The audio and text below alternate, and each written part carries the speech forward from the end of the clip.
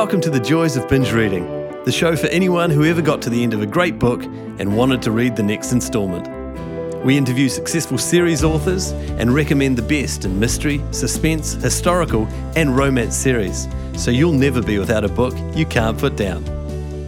You'll find this episode's show notes, a free ebook and lots more information at thejoysofbingereading.com.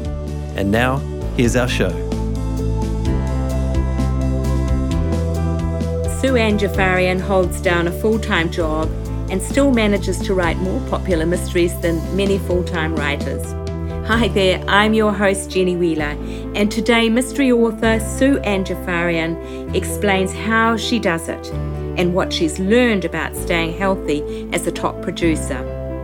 But before we hear from Ann, just a reminder, the show notes for this binge reading episode can be found at the website thejoysofbingereading.com. That's where you'll find links to Ann's books, website, and details about how to contact her on social media, as well as a free ebook and information on how to subscribe to our podcast if you're enjoying it. But now, here's Ann. Welcome to the show, Ann. It's lovely to have you with us.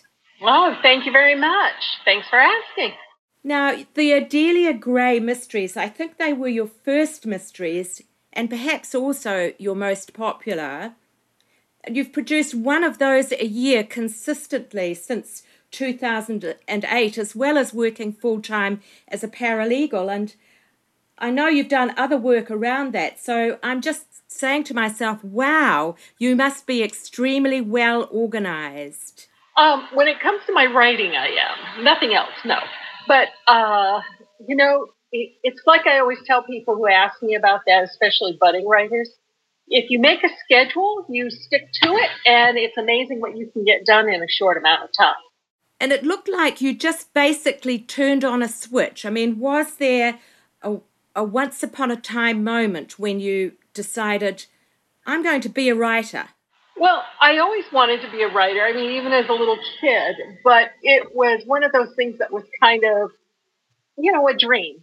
It wasn't something that my parents encouraged because they thought writers would starve, and they weren't that far off from that. If I didn't have my paralegal job, I probably would starve. But, all of a sudden, even though over the years I had this, I'm going to be a writer, I'm going to write at least one novel. In my mid-40s or early 40s, I was engaged to a man and broke it off. And all of a sudden, I took stock of my life. Here I was about 42, 43, and I took stock of my life and realized, I have never pursued any of my life's dreams. So I made a list of them, and at the top was a writer. And from that point on, I never looked back. Wow, that's an amazing story. That's a real turning lemons into lemonade story, isn't it? Yeah, I mean, it was a horrible relationship, it turned out, but I'm glad. I mean, that I was writing when we were together, but I really didn't get the kick in the butt until a few years after we broke up. And Adelia sounds quite a lot like Sue. For a start, she's middle-aged, she's got curvy dimensions, and she also works as a paralegal. So where do the similarities begin and end? Well, I have a pat answer for that, but it's a truthful one. It's she dresses better and she swears less. I mean, she's a paralegal like I am, but, she's a lot more, I don't want to say grounded, but she's a lot nicer than I am, I think. And she's a little more, I don't know what the word is. I mean, like I said, she dresses better and swears less. But, I don't know what to say. It's like she's married. She has a relationship with her family, which my mom and dad are both passed away. What am I saying? Passed away. But I guess we think a lot alike. I mean, let's face it, a lot of what comes out of her mouth comes right out of my brain, if not full blown. I mean, it's not something I really have to work hard at, putting her thoughts on paper. Sure. Now, the paralegal job, I wonder if your employers get nervous about the idea that things that happen at work might end up in books. How do you cover that one off? Well, it's funny because when I first started working at the firm I'm at, which was right after I got published. They had no idea where this would go. They thought, oh, isn't she cute? I was interviewing and they're like, right, isn't she cute? And I assured them nothing from the firm would ever show up because that's a breach of confidentiality. But anyway, as the years went on, I've been with them almost 12 years. And as the years went on and the books kept coming out and out and out and out, then they were like, holy moly, but they are assured, I assured them early on, and they feel very confident that nothing that happens in the firm shows up in the books, and nothing does. And it was really, besides, law is really very boring. And Odelia's cases are not. I mean, I work in healthcare law. I mean, it's like watching paint dry. And Odelia is always, even though her job, when I do describe it, sounds pretty boring like mine, she goes out and does things. So the cases don't have anything to do with her job except once in a while. Yeah, that's right. I've read several of them, actually, and none of the ones that I've read does her job feature very prominently. No, I had one interviewer once, though, was determined to get me to admit that I use clients and stories of clients in my books. I mean, and I kept saying to her, and it was on TV, it was on a cable show, and I kept saying, no, I would never do that. It's a breach of confidentiality. It'd be very unprofessional. And she said, oh, come on. And she kept egging me until I finally turned on her and said, stop it. I'm telling you the truth. So just stop it. Yeah.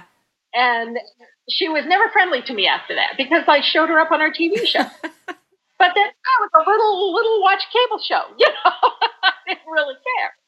But it was the truth. I put nothing in the books that have anything to do with my book. And of course, Odelia is only one of your series. You've got The Ghost of Granny Apples, the paranormal series. You've been producing a book a year of those since about 2009. And then, as if that wasn't enough, you added Madison Rose and Running Wild Romances. So you've really got your hands full. And short stories, and some short stories. It's, I don't know. It's just really, I don't know. I just would tackle, well, I do know. It just about put me in my grave. Jenny, I'll be 65 this year. This is the first Christmas I won't have a deadline. And I'm looking forward to it. I have no deadlines right now. I have gone totally independent. I just turned in the last Odelia to my publisher. And it's not the last Odelia, it's the last to them. Yes. And I fully intend to continue that series as well as Granny Apples. Penguin has cut Granny Apples, so I'm now indie with them. And everything that comes out from me, unless something unusual happens, now is going to be on my timetable. So, I mean, there were times in the last several years that I made myself sick because I was burning the candle at both ends. And, it really did. A lot of my friends were quite concerned because here I was working a full-time job and cranking out these books and I had no life. Yeah. And now I'm looking forward to cranking out books still. But if things get I feel a little stressed or, just kind of cornered by it, I can take some time off and still keep my day job, know. Yeah. There comes a point when you just can't do it anymore. The Running Wild Romances are a slight departure for you, I think. Oh, Winnie Wild. Yeah. What inspired you to write Winnie Wild? Well, I had an idea for a novel about a woman who is cast aside, a woman at 50 who gets cast aside by her husband for a younger woman, and how instead of turning to selling real estate, she reinvents herself, or I should say, brings out what was once there, rediscovers herself, and goes about and builds herself a whole new life. And then when I started writing them, I thought, I'm not sure these are.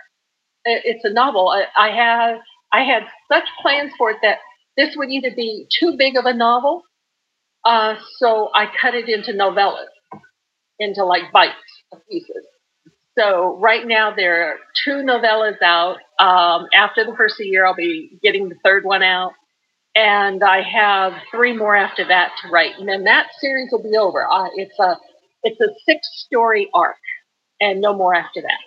And I noticed that you've given an explicit sexual encounters warning on it too. So I did because my Granny Apples is very what they would call in the business cozy, and Odelia, there's not a whole lot of sex and violence in those, and but there's more adult themes. And a lot of my readers get upset. Like when I brought out the vampire novel, several readers were extremely upset with the violence and sexual innuendos in it. And so on this one, I thought, I'm just going to be very blatant about it and say, no, if you can't, and my attitude is that readers should be responsible for their own reading. So if you see a picture of a naked woman on a cover, please don't think it's a cozy. And, read the description, because I had a lot who got very fussy over something to do with Madison Rose. And I thought, you see a woman on the cover with bites on her neck. You read the back cover. You know there's vampires and it's going to be gory. Why are you busting my chops? Pay attention to the book covers. So just to be on the safe side, I'm very careful about branding the Winnie Wild and say, graphic sex. And if people don't write me and complain, they don't know how to read. That's right. And I mean, it sounds kind of harsh against the readers. I love my readers, but I can't be responsible for what they read. I can only hand out what I've written, and then they have to be responsible for what they pick to read. That's right. I guess that's why some writers choose to write under another name if they're switching genres. Exactly, which brings me to one of your other questions that you sent me about Meg Chambers. Meg Chambers is not a person, it's me. Originally, my agent loved the Winnie Wild series, and she says, I think you need to bring them out under another name. So I picked the name Meg Chambers because my mother's name was Margaret Chambers. So I picked that name, and the books hardly sold. The little novellas hardly sold. So I rebranded them. As soon as I saw I was not going to do any more with traditional publishers, and actually Penguin I don't think would have minded at all, but just to be on the safe side. And then I rebranded them with my name. So the ones you see on Amazon now are Sue Ann Jaffarian, but Amazon won't let me get rid of Meg Chambers. It's making me crazy. But the future ones will only have my name on it. So I went and put my name on it, and sales increased. Sure, that was why I thought it must be a collaboration, because I saw the name Meg Chambers on it. That's right. Right. Nope, it wasn't. And it was just, but when I rebranded them, it was recommended to me that I leave that name on. So if people had never read Granny or Odelia, if they were looking for the next Meg Chambers book, they would see it on there. So, but the next one won't.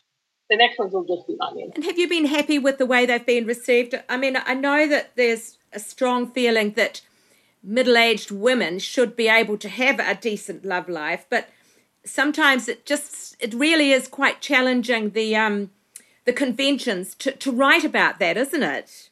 It is. And, the funny thing is on that, they haven't sold that well. They had sold better with my name on it, but they're still slow in sales. But I attribute a lot of that to there's been over a year since I wrote the last one. I haven't had the time to market them. But now that I'm not under contract to a publisher, I can give more attention to it. My agent, I had a long conference call with her recently. And we were talking about it. I said, should I just end that series now? Just, not waste my time. And she said, no, it's a great series. I think if you get out a few more, they'll catch on. So, and she's had some interest overseas in them, but they want to see more of them because they're so short. So the plan with Winnie is actually to get out the third one, and then I'm going to put them in a print anthology, 3 of them in one book. And then when I write the next 3, they'll go in a print as well as an ebook. So I do plan over the next year or so finishing those up. Then I'll move on to something else. Yes, it's interesting. I heard Joanna Penn on her podcast a few weeks ago saying that there'd been research done that showed that people had to read 3.7 books of somebody before they really got to appreciate their name or really get sold into the series. So your feeling that you should be doing 3 or 4 or 5 is probably exactly right. And it is funny. I'll tell you, Jenny, it surprises me. I've been around forever. At least I feel like I've been around forever. I have like 25 books out in the market. But it is really funny how often I still get emails from people who are just now discovering me. Yeah. Somebody, they see me in the library, they see one of my books at the library, or a friend recommends it, and they're just now discovering me. And I have, the 12th Odelia is coming out in 2 months, and they're just now discovering me. So yeah, it's really fascinating because you would think, well, I've kind of, petered out my market, but I haven't. And the same with Granny. I have an independent Granny coming out next year, the end of next year. And people are clamoring for more Granny. Now, the sales, they were cut by Penguin. The sales weren't up to Penguin's figures, but they certainly will be up to mine. When you have a big publisher, they're looking for, 30, 40, 50,000 copies sold. And when you're an independent, it'd be nice to have that, but it's not a requirement to keep it going. Absolutely. And that's the other trend in the publishing industry that I've been hearing about, is that the mid-list authors are being really cut back. So it's probably a very good career move for you to go indie. It really is. Yeah, even my agent. I mean, a lot of agents don't like that. I've had a lot of friends who said their agents cut them when they went indie or didn't want them anymore. And my agent's very gung-ho because she feels there's still work out there that we can sell to publishers. But in the meantime, keep Granny and Odelia going. They're my signature series, is particular Odelia. And actually, Granny sells more than, it's so funny. Granny actually is my most popular series in sales, but I think Odelia is more popular in how beloved it is by the readers. Oh, that's lovely. That's lovely. Now, just turning away from writing for a moment, you're also a motivational and humorous speaker. And you seem like a total overachiever. I wonder, how did you get that side of your career started?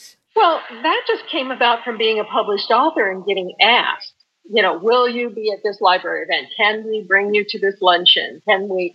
And if you do well, they spread the word amongst their organizations and libraries, saying, here's somebody who's really good to have speak.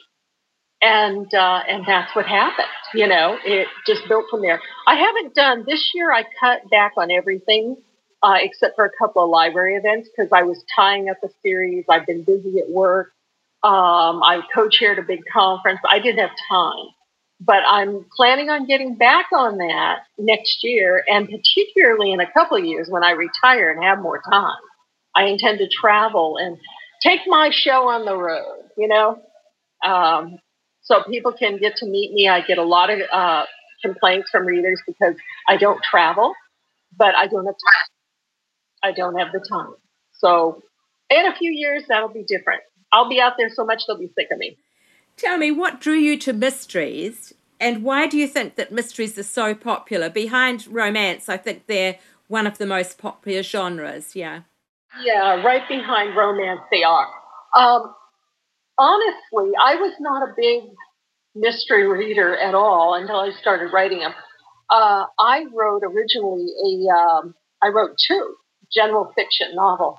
And my agent at the time, not the same lovely person I am now, she couldn't sell them. We were shortlisted with a couple of major publishers, but they never sold. And she said, you need to get into mystery.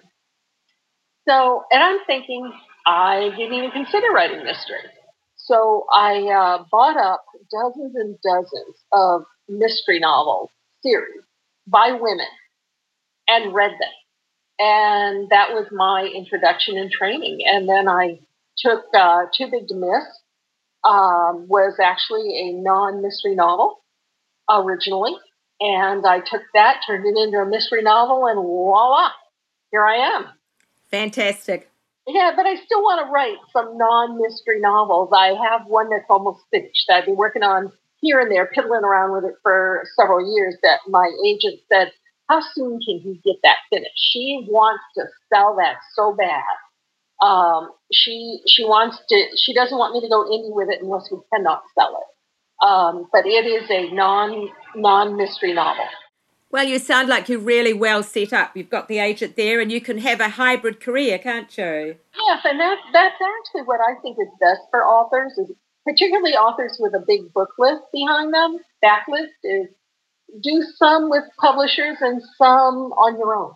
What do readers tell you they like best about your series? Oh, boy, I didn't have to think about that. They like the characters the best. I hear this all the time. Readers say the characters are so real, they feel like they can go out and have coffee with them. Yeah. That's a great point of pride for me. If people are saying they want to go have coffee with Odelia, or they want to date her husband, or they want to meet Granny, that tells me that I'm on track. They're not cardboard characters. Sure. Even the Mask of Rose. I mean, I had a lot of people write and say, I could have sworn those vampires were real.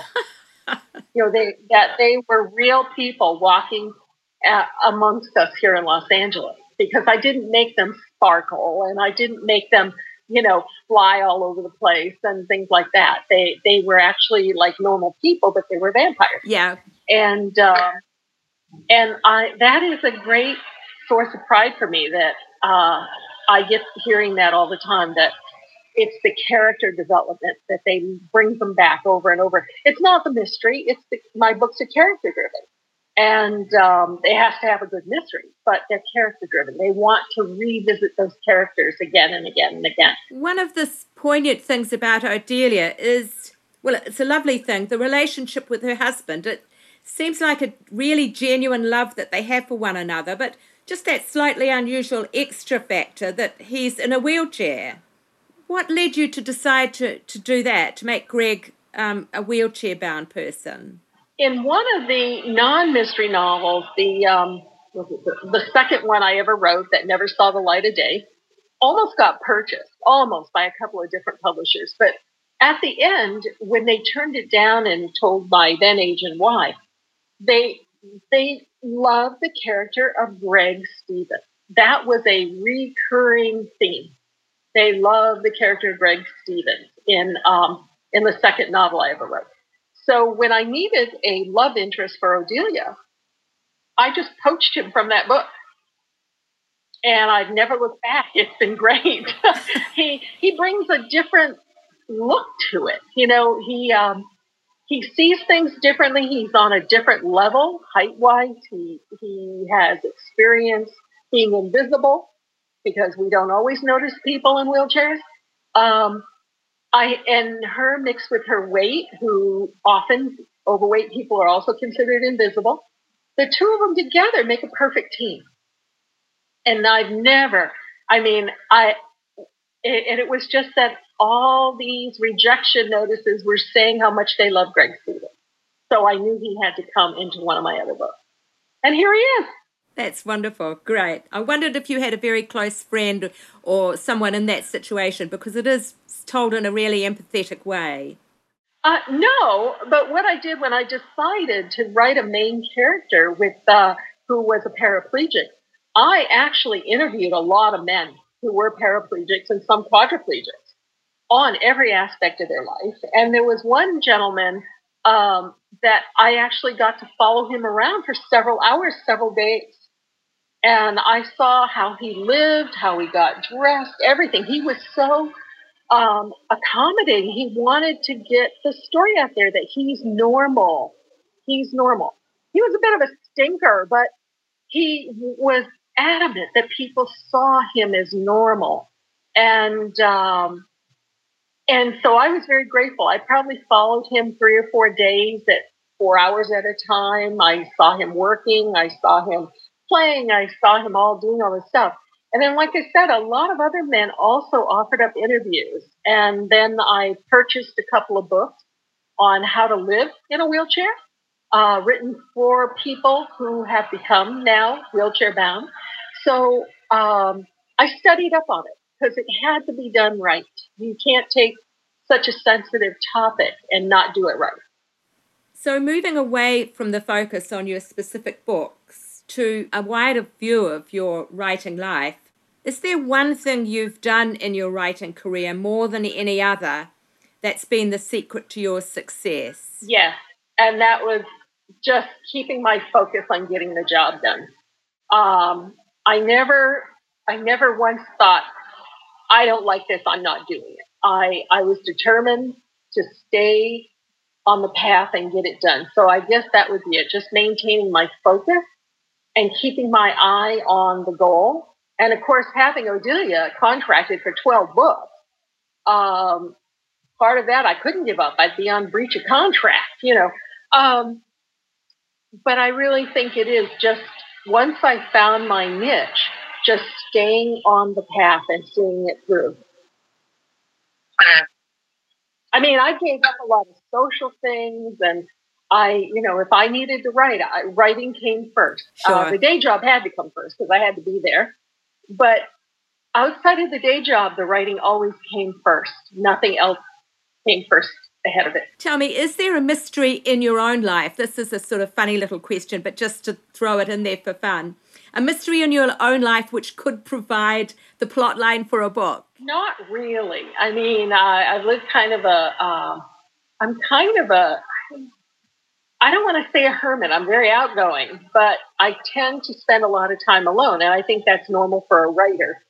But no, not really. There's snippets of my life in Odelia's books. There are snippets in my life in the upcoming novel that I'm finishing. There are snippets in my life in another novel I'm going to write. But there's no big dramatic secret in my life or mystery for me to focus on and write about.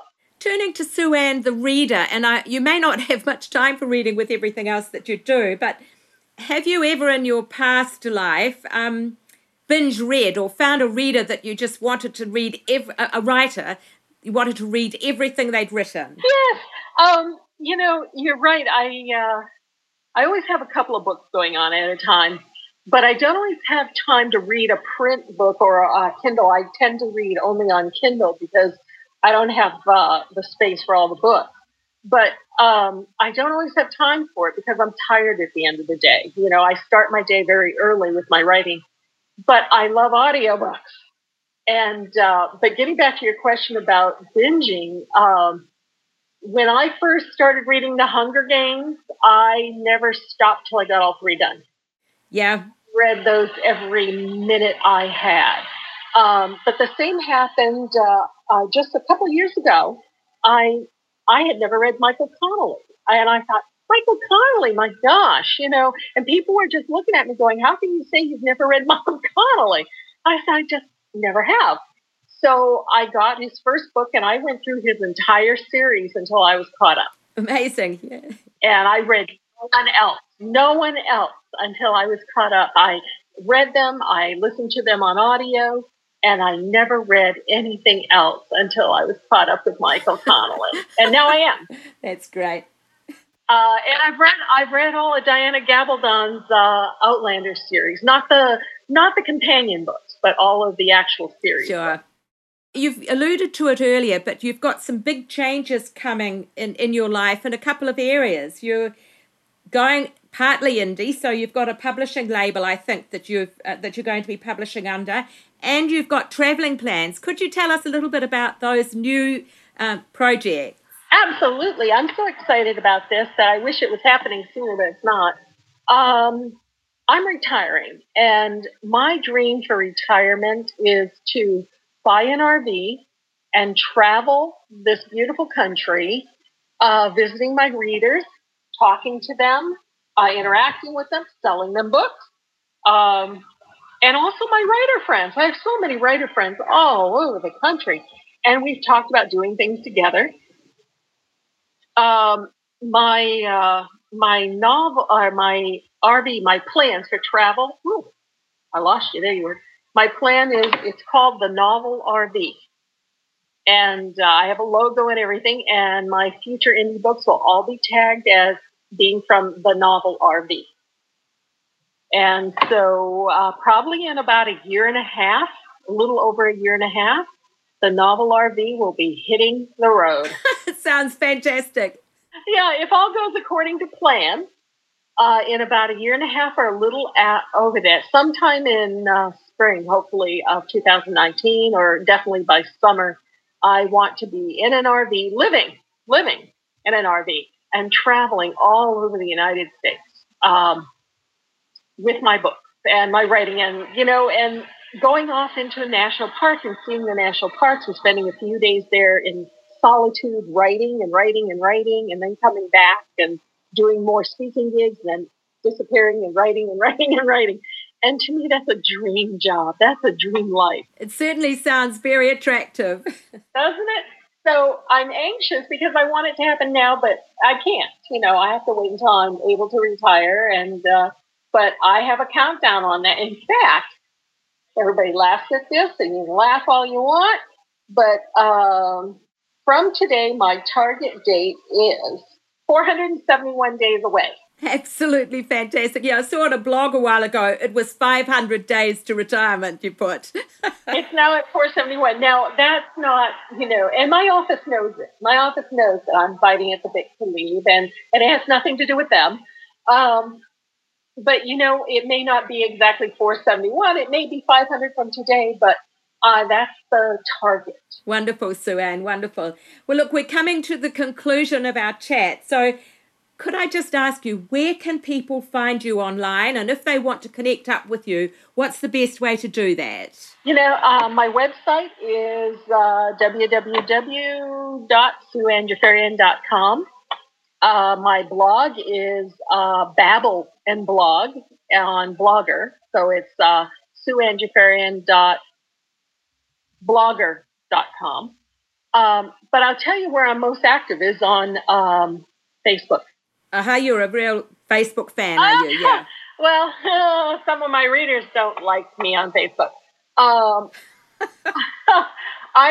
have a fan club on Facebook that is very active, and I highlight other writers there. They talk about books they're reading. They talk about my books. I run all my contests through it.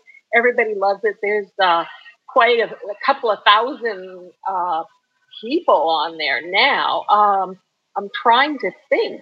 I think it's like 2,200 people or something like that. Oh, that's great. Yeah, it's really, I'm trying to see the exact count. We've been very excited about it, and the fans love it.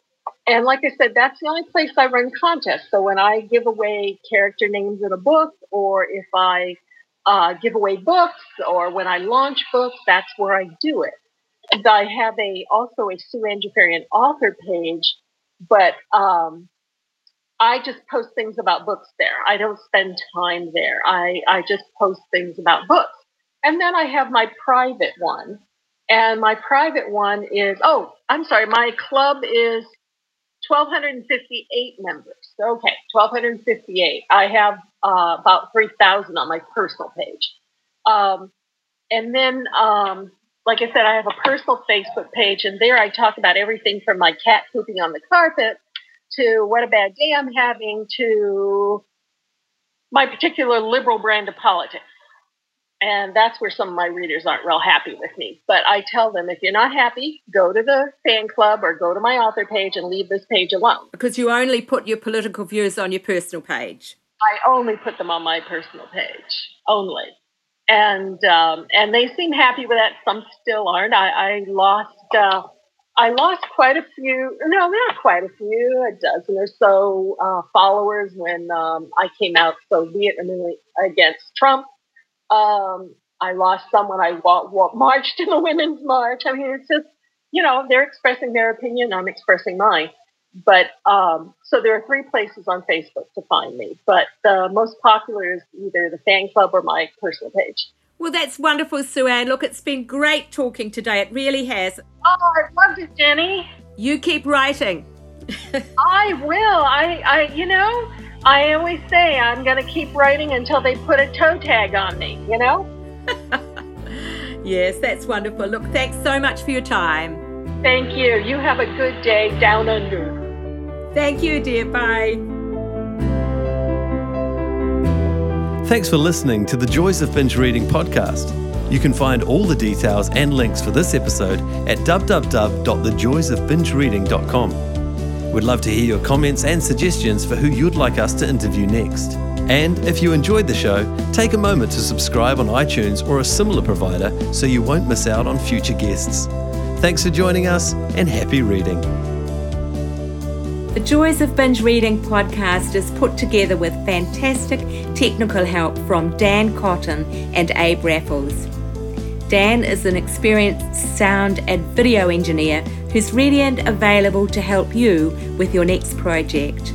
Seek him out at dcaudioservices@gmail.com.